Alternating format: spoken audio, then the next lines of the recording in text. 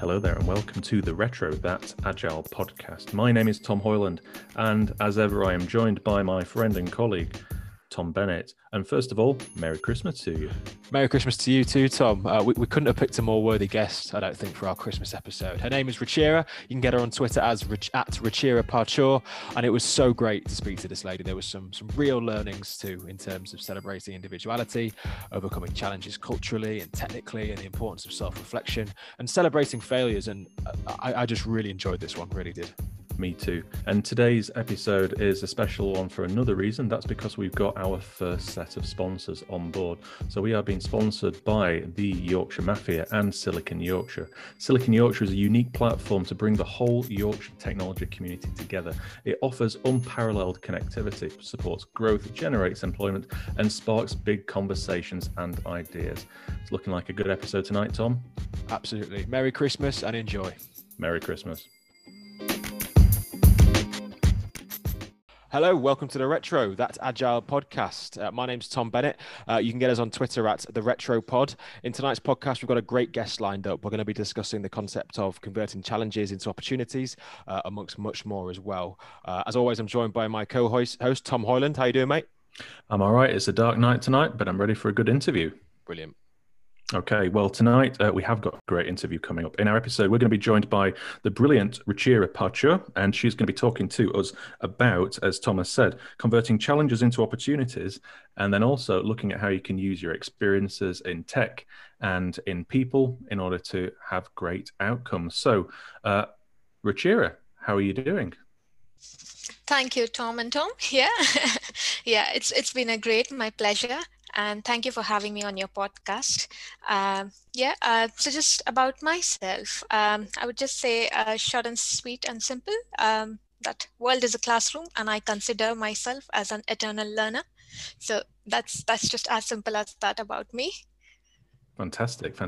So if the world is a classroom, where did you first start learning then? What was kind of like the key role in tech that really got you thinking about learning, working with teams or working with tech? How did it all start? Yeah, so that's a really good question. It all started, when I was in the role of a software developer, and somehow, learning about agile or learning about waterfall and all the SDLC life cycle phases in my during my school or during my college days, somehow it didn't feel right of what I was doing. So that kind of instigated the feeling in me as to ask why I was doing what I was doing. And so that helped me, get more insights on what I need to do. And as a person or as a development in my career, where do I see myself? So I've moved into various roles starting from there. And that was the start wherein I felt I needed some change in my personal career. And that changed everything else for me. What was it that drove you from software engineering to more of a people-focused role? Then, what was it? Was it a passion for as you said, sort of teaching and sharing knowledge, or was it something else? What led you to that change? Yeah. So the most important part of that is definitely people and mentoring.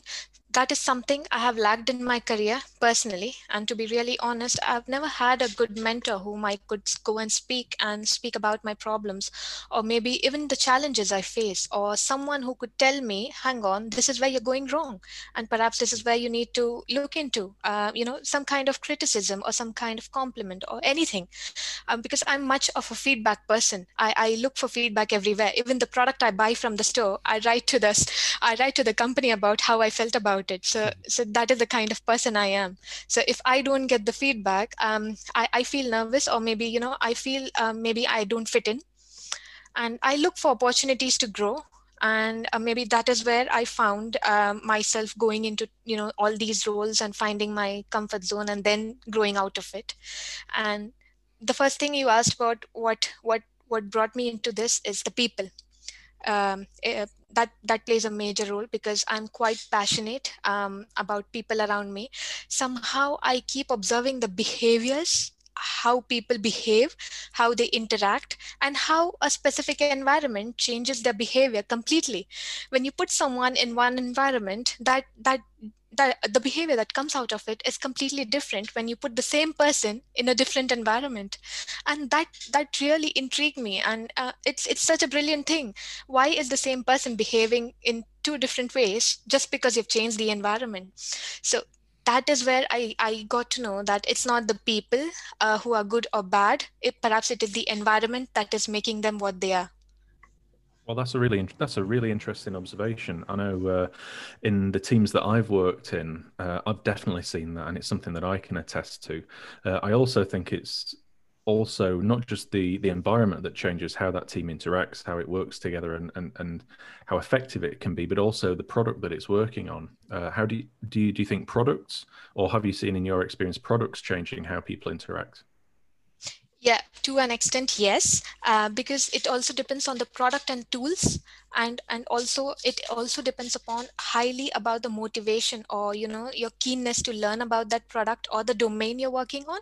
So if there's someone who just doesn't enjoy that domain, that product or something, you'll see that in them, that they are not passionate about bringing that change, or maybe learning or developing their skills. But at the same time, if you see someone willing to learn no matter what the domain is, no matter what the if they're passionate about the product, if they see the product somewhere in the market wherein they want to see and it's not going there, they would go to any level to bring that on track, and help them get what they want. So it is actually the people, the tech, the process, it is everything. My question would be how do you temperature check that team? How do you measure how sort of engaged or how passionate that team of individuals are about the product or service or whatever it is that you're working on? Mm-hmm. So in order to go somewhere, we need to try and measure where we currently are, right? And in order to do this, we need to take feedback from people, or the kind of surveys that we do, or perhaps do a little bit of measuring around what people think where they want to be, or what goals or what vision is aligned to our path. So in order to do that, in my various roles, I wouldn't want to name any specific one, but I've tried my level best, because there's a lot of analytical instinct in me, that I do a lot of data-based, or you can say evidence-based decision making. So that kind of instinct came in me, and that's when I decided, hang on, let me take a feedback and ask people genuinely. When I asked people for the feedback and I kept it open, it was very less engaged, I can say, because it was open. The moment I made it anonymous, I could see so many honest responses that popped in. That is where the first thing of having that psychological safety and being open and honestness is where that kind of analysis I tried doing. Why are people behaving that way, and what they want and where they want to grow. So I've got amazing feedback in those anonymous comments as well, and that is when I decided, okay, let's start from here. Let's start with where we are currently with those. Let me just speak to the team about what they feel about the feedback that they have given in a more psychological, safe environment where they feel they can express their opinions openly. So that was my starting point, and it just blew from there. Yeah. Tom, are you brave enough for that? Or does it just become open season when you anonymize? Just an absolute firing range of feedback straight back at you.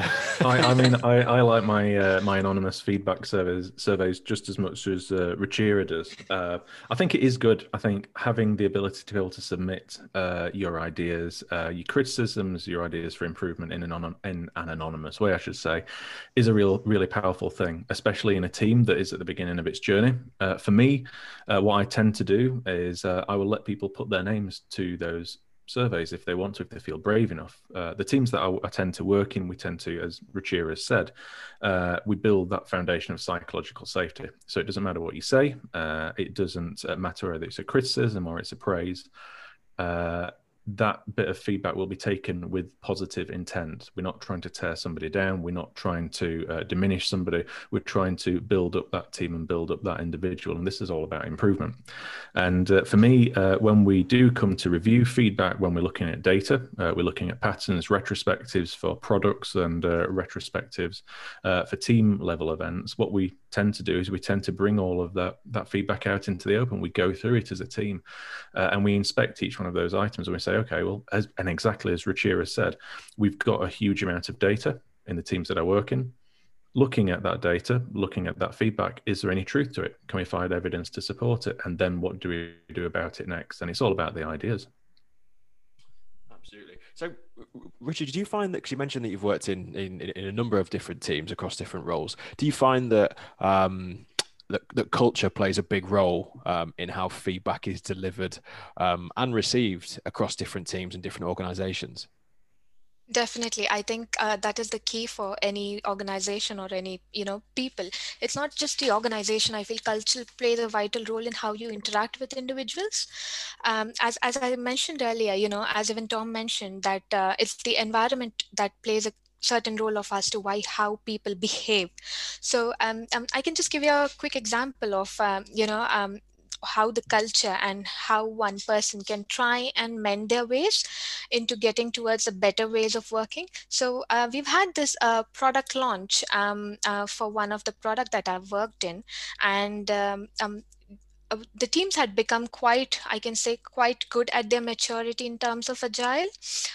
They felt they had the space, safe space to discuss. However, what happened was, coming from people coming outside the team, like the stakeholders who were highly engaging and interacting with the team, they didn't find it comfortable to be open and honest with their feedback. And then I could sense, being with the team, I could sense that there were ways of working, and there were loads of conflicts that they were not open to, and that was not the culture where we wanted to be in.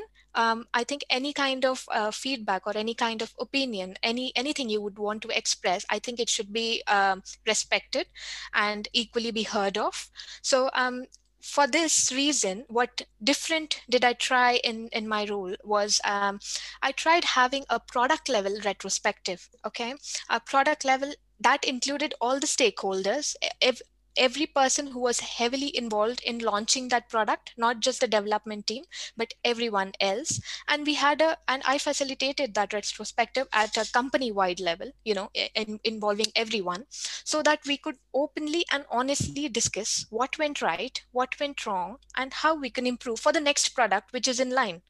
So that hugely impacted everybody's mindset, as to they didn't know that we were so collaborative and so open until we did that retrospective, and that changed the culture completely. And now if you go and ask the teams, they are so open and honest with the feedback and criticism that they're courageous and brave enough to come and tell it to you instead of being anonymous. So that is the kind of place, culture plays a vital role, but definitely it is the people who drive that also play a vital role.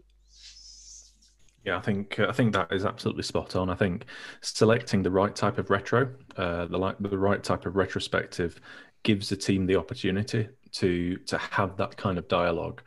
When you're talking about a team, or my experiences anyway, when you are having a team level retrospectives, you're effectively looking into how that team operates at a very, very low level, at a detailed level, and really only that team itself understands those dynamics. Now, to an outsider, exposing that kind of information is quite sensitive, it's quite revealing, and not everybody feels comfortable doing it. And it's also very contextual as well. So when we've got retrospectives that are taking place and we've got people that are joining in from the outside, those people are not always going to understand why people do things in a certain way. Those values, those rules, those behaviors, those patterns have been baked into a team over time. I think what you said there was really good about the product level retrospective, because if you have a product level retrospective, things are not focused on the team. It's far more evidence based. It's looking at the product itself. It's something tangible, something you can touch, and it gives everybody an opportunity to look at something that is there. It's right in front of them, something they can interact with, and there's no arguing about it. Some things may have gone well, some things may not have gone well, but ultimately we're talking about a product that everybody shares, not just the team that's built it, but then the stakeholders around it. I don't know what you think, Tom. Yeah, I completely agree. I think that naturally what is an issue at one level may not be at another level, or maybe massively escalated at another level. What's really important to the engineering team isn't always massively what's really important to the the CIO, or it's definitely it's what's the word I'm looking for? It's they probably use a different word to describe it anyway. And it reminds me of the Phoenix Project, which you'll know full well because you recommended it to me, that I've just finished reading. And there's the bit where Steve, the CIO, Steve, the CEO, sort of gets them all in the room and says, "Look, I've been a bit of an arse," and they sort of have that real big sort of coming together for the first time, and actually they realise that these huge bugging pains for development have actually been a relatively minor problem for ops that could have been sorted out just by a different layer of communication, and similarly for the PMO, who have got a completely different spin on things. And it was just a really, really good example of how just sort of extending the communication a couple of layers outwards could go such a long way to solving problems. So yeah, pretty current example for me, having just clocked it. I mean, I love the Phoenix Project. Have you read the Phoenix Project, Ruchira? No, not yet, Tom. I bet it's on your Amazon wish list already. Yeah, there are too many actually. I was going to say there are so many good books out there at the moment, but I think going back to Tom's point and the point of the Phoenix Project, it was kind of that there was that penny dropping moment in the Phoenix Project where everybody was in that room together. You had the CIOs, you had your engineers, you had the ops, as Tom said, everybody in the same place, and suddenly you start to build that empathy. And you start to understand, okay, well, why are we in these why are we having these problems? Is it because of one group, or is it actually this problem had by one group is actually shared by everybody else? I've noticed in your background and in your description for your talk, you talked about the different roles that you'd gone through. I myself have been a software engineer, business analyst, project manager, and lots of other job titles. But one of the things that I feel that's been really beneficial to me is that it's given me a lot of different perspectives, and I can then bring them to the surface when I'm trying to bring teams together as a scrum master, an agile delivery lead, agile coach, insert latest on trend job title. How do you think that your background in software engineering, the different roles that you've had, have contributed towards you being an effective scrum master and agile coach?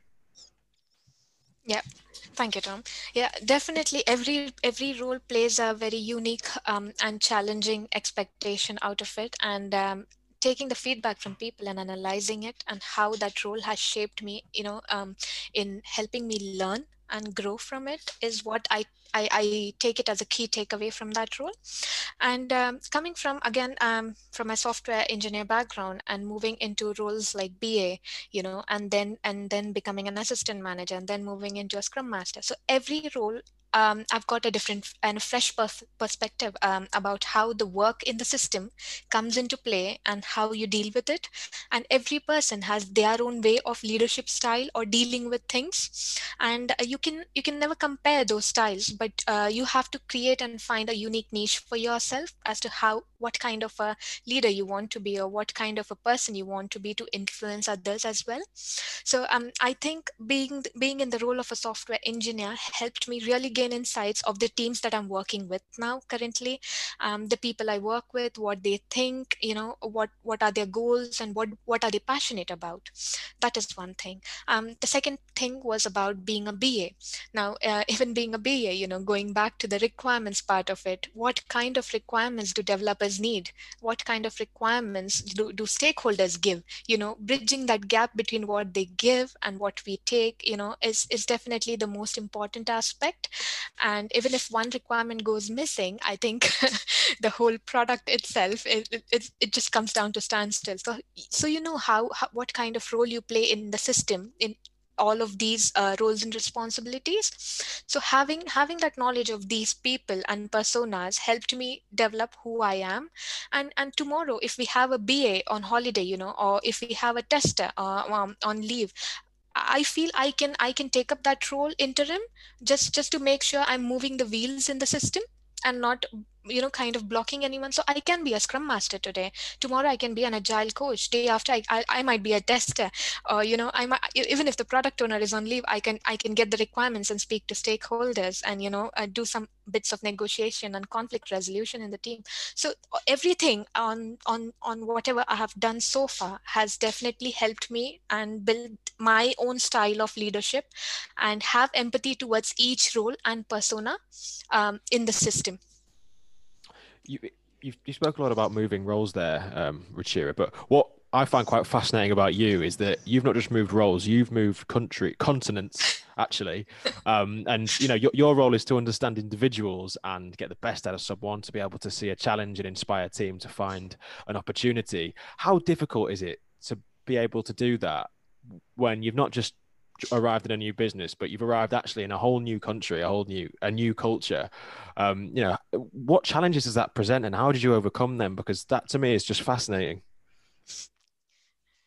Yeah, indeed. It was challenging at the beginning, especially when managing people expectation. Culturally, I belong to different background, but then coming and finding my own space here in a different culture altogether and trying to fit in is what I think I did wrong in my career move. I think I need not fit in when I can stand out. so, so perhaps I was trying a lot to fit in, but that didn't help because that was not me. I was just trying to fake. But then when I realized this, I think I realized my potential to get better, and I did not I did not try to fit in that culture, but rather I would be myself. And it was really pleasing to see people around me have openly welcomed me so much for whom I was, and they respect every festival I celebrate, or they respect everything I do in terms of the culture that I come from. It's 5,000 miles away from here, but still having that kind of cultural diversity and that inclusivity in your team is really important. And I think this is something that we all need to put ourselves, especially when we are hiring teams. A bit of element of diversity is needed in your team to an extent, so that you have a fresh perspective of having not a monotonous idea of how we take things. Because what I realized is, when I came in, when I started new, all I could hear was, this is the way we do things, this is the way, this is the style. So I thought, okay, that is the style, maybe that might be your style, let me try and do things my way and see if that helps. And when I tried doing things my way and it worked, everyone joined that style. So it is how I really feel good about the fact that people have given me opportunities to be myself. And I don't know if I should say I'm lucky enough to be in this space wherein I've been welcomed with open arms, even though I don't fit in this culture, but definitely I endorse this culture a lot. So it has definitely helped me. Thank you to everyone who's been a part of this journey. I think that's a wonderful way to kind of like wrap up that question. I think what you've said is really powerful there, especially about being your true self and not being afraid to be your true self. And I think as a leader and working with teams, if you are not being your fullest self, you're trying to be somebody different, you're trying to fit yourself into somebody else's mold, that very quickly comes across. I mean, teams are very clever. After all, they're not made out of machines, they're made out of people. And the teams that I've worked in, they sense when I may not be having a good day. They sense where I may be doing something that I don't 100% believe in. And I think, as you mentioned, Ruchira, teams have got that element. Teams that have that element of psychological safety are not afraid to call that out and to support people. So I think what you've said there is absolutely fantastic. I don't know what you think, Tom. Absolutely agree. I think every guest that we've had on so far, I've taken a quote, or I've taken something. There's been something that's really resonated with me, and I can already see that the one that's going to stick from this podcast is, why try and fit in when you can stand out. I really like that. Absolutely, that's a cracking one, isn't it? Absolutely. So, moving, I guess, building on that question, then, how has it become easier over time then to sort of, I guess, spot opportunity within challenges? Because I guess that all comes from understanding individuals and people on a, maybe not a personal level, but certainly certainly a stronger, more than just a professional level. You need to be able to look someone in the eyes, and I guess to a certain degree know what they're thinking, or whether they're happy or content or engaged or passionate. So was that a challenge, would you say, when you first arrived in the UK, and has that got easier over time? Yeah, so as we all know, man is a social animal, right? So be it UK, India, or anywhere where I've been, I've traveled a lot. The only thing that people love is encouragement and motivation. Wherever you are, whatever you're working as, everybody needs that dose of encouragement, and everybody needs that dose of motivation. That kind of support where you can perform better. So I think this has definitely helped me. I understood this quite early in my career, and helping people around me, whatever role I am, it just doesn't matter. But then at least being there for them and lending a listening ear is really important, because at times you are a coach for others, and this is why even you need a coach. So it may not be that you will have a coach who is designated to you, or who is there for you in that professional role as a coach. It can be your teammate, it can be anybody out here, any person sitting around you, or anyone. All you need is someone who can believe in you, because dynamics in the team dynamics is all the same anywhere you go around the world. They really love to be around people who they believe in. They really want leaders who support them, who encourage them and motivate them. So having these kind of soft skills in the people definitely helps. It definitely overcomes a lot of challenges. And when you see these challenges, these are learning opportunities. So whenever I feel that, okay, this is something I might not know, but the next day this is something I googled up, and now I know it.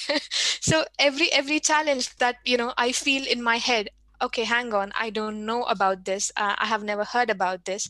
I do a lot of research about that, and next day I come up with that, and I let my team know that, guys, it's not something that we don't know. Maybe I have something to talk about, I have something to add, maybe you guys can contribute as well.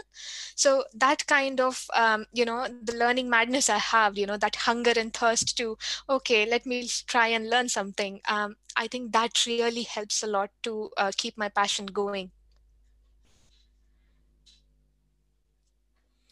Brill. Yeah, no, I completely agree. I think that's a really interesting way of looking at things, and I think I think it's quite refreshing.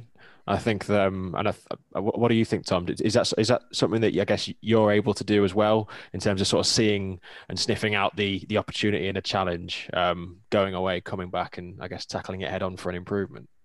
Yeah, I think what Ruchira said there is again spot on. I really liked what you said there about motivating teams. It reminds me a lot of the work that you see in Daniel Pink's book Drive, where teams are motivated by autonomy, mastery, and purpose, and a lot of that comes from the culture that they're working in and the environment that you create. And I think really good Scrum Masters create those environments and enable people to flourish and enable people to grow. We don't always teach. Sometimes we just create an environment for people to become who they want to be, the best versions of themselves. But it always comes down to the environment and the culture around them. For me, one of the things that really jumped out at me was the approach that you took when you talked about having a data-driven approach, looking at evidence, bringing people together. Is there a one-size-fits-all recipe, would you say, for how you build a brilliant team? Because it sounds like in the gigs that you've had before, you've had some really great successes, and you've created some really great environments. What is the Ruchira recipe for success, would you say? It's a secret recipe, actually. Should I be sharing that? Yeah, perhaps you need to hire me to try me. No. I don't think one size fits all. Be it people, process, anything, even the product, that you buy in the market, there's no one size that could fit everyone. Even they have so many products available in various sizes to fit you. So I think every challenge is a silver lining, and you should only know where you need to look into and solve it, instead of, trying to look into the problems, try to take it as a learning curve. And maybe that's when a challenge, or a problem might turn into an opportunity. So Yeah. And playing safe, can only get you so far. But when you learn from the challenges, you might achieve more. You might be a risk taker, and you can put yourself in uncomfortable zones. Though I've had a lot of them, but it's just getting out of those uncomfortable zones by achieving more. I am in my comfort zone. I'm not learning anything new. I could be there forever in my life and just be in that 9 to 5 job, but that's not what I choose to become. I want to make an impact in the lives of people, and I want to see that purpose of why am I here, what role am I playing. It not be a formal role, but in the lives of people it might be something different, wherein I want to make an impact. And this is the kind of attitude that I want to spread across. Always learning, and always being hungry to learn. And as you said, Tom, one size doesn't fit all, but definitely the attitude of learning never goes wrong. So this is something that you can try and use in any role. It can be just a graduate who has started, or even until the level of the CEO. If you never stop learning, life never stops you teaching. So yeah, that's something I have picked up as a mantra. Or you can call Ruchira's secret. One of the things that I always remember, and it comes from a motivational speaker that I went to see nearly, well, I think over 10 years ago, actually. And his name was Miles Hilton Barber, and he was an Arctic explorer and an Antarctic explorer. And what he did was he talked about the place where we learn and the place where innovation happens. And it happens at the edge, where sometimes we feel a bit uncomfortable. We're learning, we're pushing ourselves. But it's at the edge where innovation happens. And I'm a great believer that teams that constantly push themselves, they know where that edge is, and they're not afraid to walk up to it, understand it, understand how it makes them feel, and learn from that experience. Those are the teams that can do something better next time. They can keep pushing that edge forward, keep growing that circle out. So I think what you've said there is absolutely spot on. Nice. Yeah, and this is something, Tom, that my coach, I come from a sports background too, and I've had a sports coach who used to always teach me lessons of life that now I started realizing that they were lessons that I could never learn all by myself. So there is one thing that you spoke about, of having that edge, and that coach used to always push me. It's not an individual person, but as a team, because my performance alone does not make an impact, but a team's performance, whether they win the match or lose the match, makes an impact. So winning together as a team or losing together as a team, and what impact it has, and what your attitude towards it is, matters a lot. That's how you can be more agile, trying to bring those practices, inspecting and adapting with your losses, what you lost, and then again, trying to take insights from what helped you to win. It's again that kind of retrospective that we try and adapt to, isn't it? Absolutely. I think one of the another book that I picked up recently, and it was a great book. It was by the ex CFO of Apple, a guy called Bill Campbell, and he's a bit of a coach, and he used to coach Steve Jobs, and he used to coach a lot of the tech talent in Silicon Valley. And one of the things that always jumps out at me from that book is it's important for your team to win, exactly as you've said, but it's always about winning in the right way. And I think that's the important thing, winning together and not leaving people behind. It's about bringing that whole team forward. So couldn't agree more with you. How important, I mean, just to caveat that, how important is it to dwell on your losses then? Because we talked about winning there, but I guess there's that old saying, win or learn. How much time, Ruchira, do you spend sort of analyzing what went wrong in and amongst the successes as well? Yeah, I think I shouldn't be spending too much time, kind of thinking about what the kind, not thinking about my loss, but thinking about how I lost and where did I go wrong, because that only happens immediately after the match. I don't remember anything, 10 years after the match and how that helped me improve. It's just immediately after that scenario happened or after that event happened, you remember about what made you lose that match. So overcoming it, and the next day when you go back to the pitch, practice it. That's when okay, this is where I made a mistake and I'm not repeating it today again in my practice match. But that is what helps me learn. I guess that's a really good example of, because I guess from a personal perspective, if I think about myself, that's an example of where me and you would be quite different then, because I tend to react to losses not emotionally, but I guess I definitely not level-headedly. I guess because I'm a sportsman myself, and if I think about, if I could never analyze a performance sort of immediately after a loss. I think I'm quite good at analyzing shortcomings after a win for some reason. I think I don't really know why that is. I guess it's because I'm probably more level-headed and I'm able to sort of look.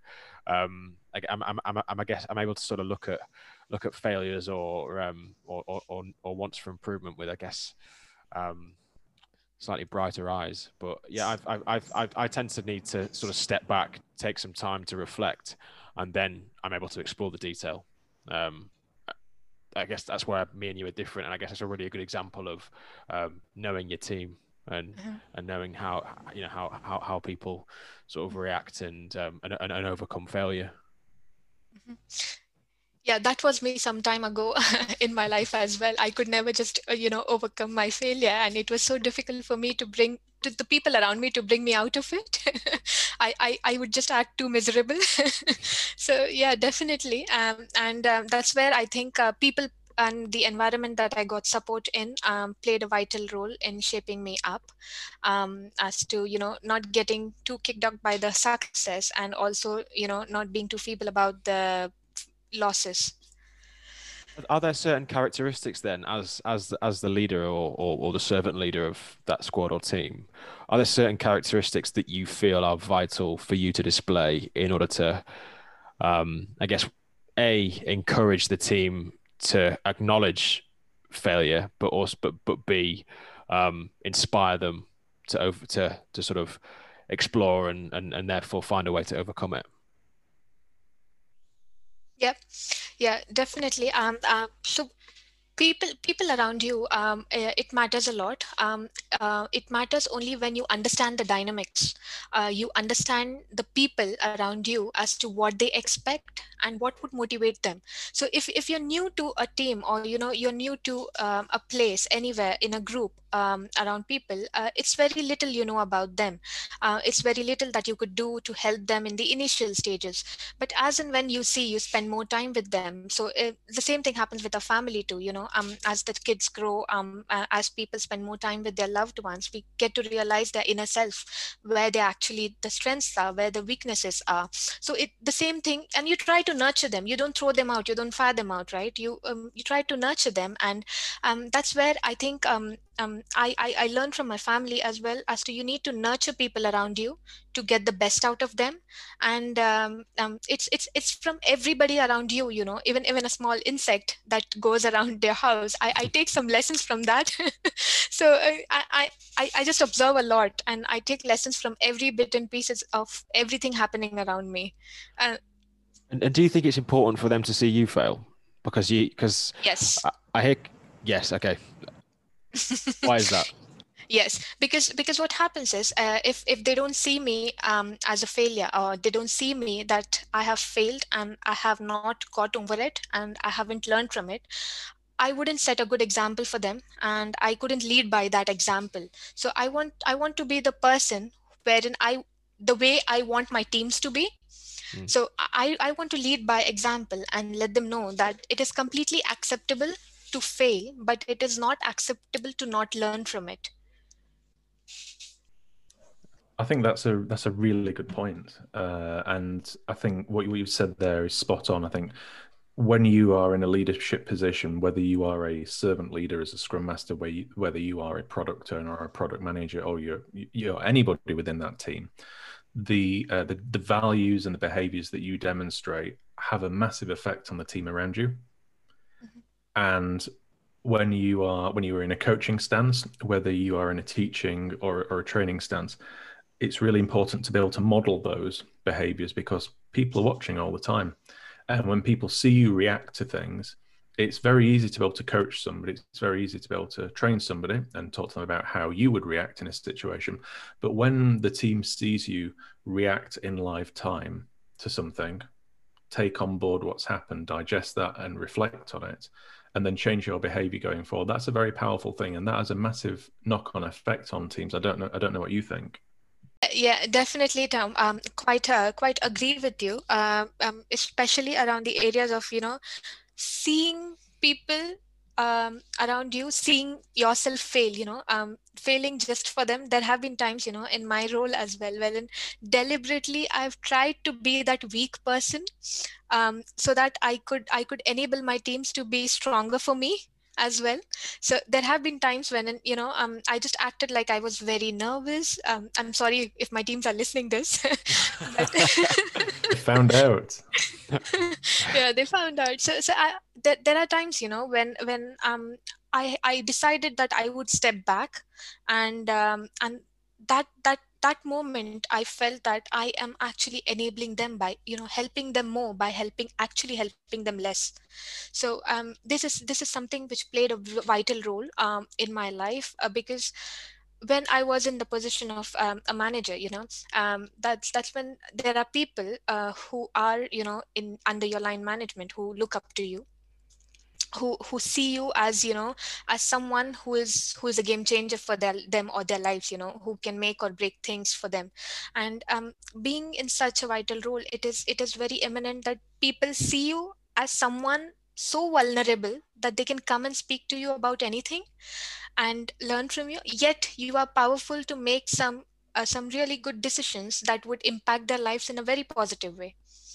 So this is something, I don't know if everybody tries it, or I don't know how it works, but it has worked for me. I tried to be most vulnerable as well, at times wherein, I've shown that negative side of mine, wherein I've asked for help, and maybe I have not asked for help, or maybe when I've made myself so stupid and miserable that okay, fine, she's of no use, let's try and do something ourselves. That is the kind of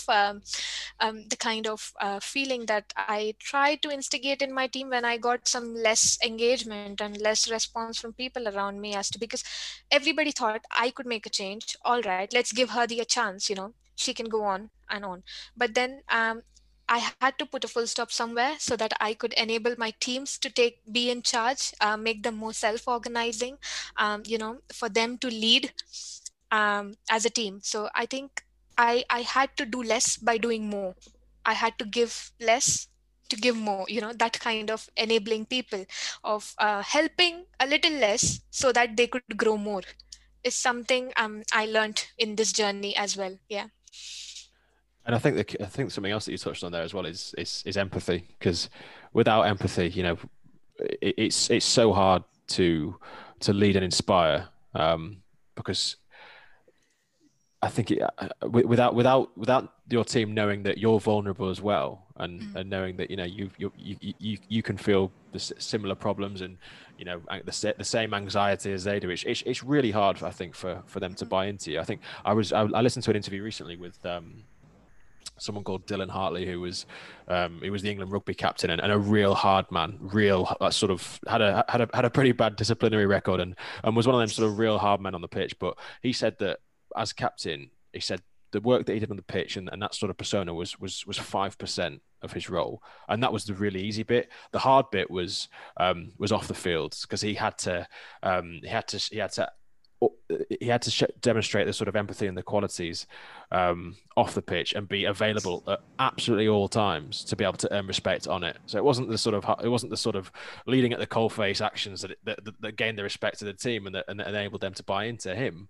It was all the other stuff that he did off the pitch, often quietly, often privately, one-to-one, and often that sort of subtle understanding and those emotional connections that enabled him to be a really strong leader. I think what you've just said there is absolutely spot on, Tom. I think I can see some proper scrum master in you there, buddy. It comes from coaching, and Ruchira's talked about all these things today. It's not just the superficial things that you see. It's not just going to retros. It's not doing product reviews. It's not the the artifacts and the events that you see in delivery. It's often what's going off beneath the surface. It's beneath it's the main part of the iceberg. And I think that's a lot of what agile coaching is, in my experience. It's the hard work, the quiet work that goes off behind the stage that often the rest of the team and the organization doesn't see. But when it's not there, and that time and that effort isn't being put in, you know about it. And I think that's the difference between what makes a good scrum master or an agile coach, agile delivery lead, or even greater agile delivery lead. But one of the things that I really liked about what Ruchira said there was around vulnerability. And I think the one soundbite that I'm probably going to take away from today is that there is power in having that vulnerability, because it invites that empathy in. It invites those conversations with those team members, and that's how you get to a high-performing team. I don't know if I'm talking nonsense. I don't know what you folks think, but yeah, I think there's power in vulnerability. Over to you. Yeah. As both of you mentioned, actually, empathy is one bit of it, of that leadership aspect. Courage is another, and with empathy, I think there's a lot of listening as well.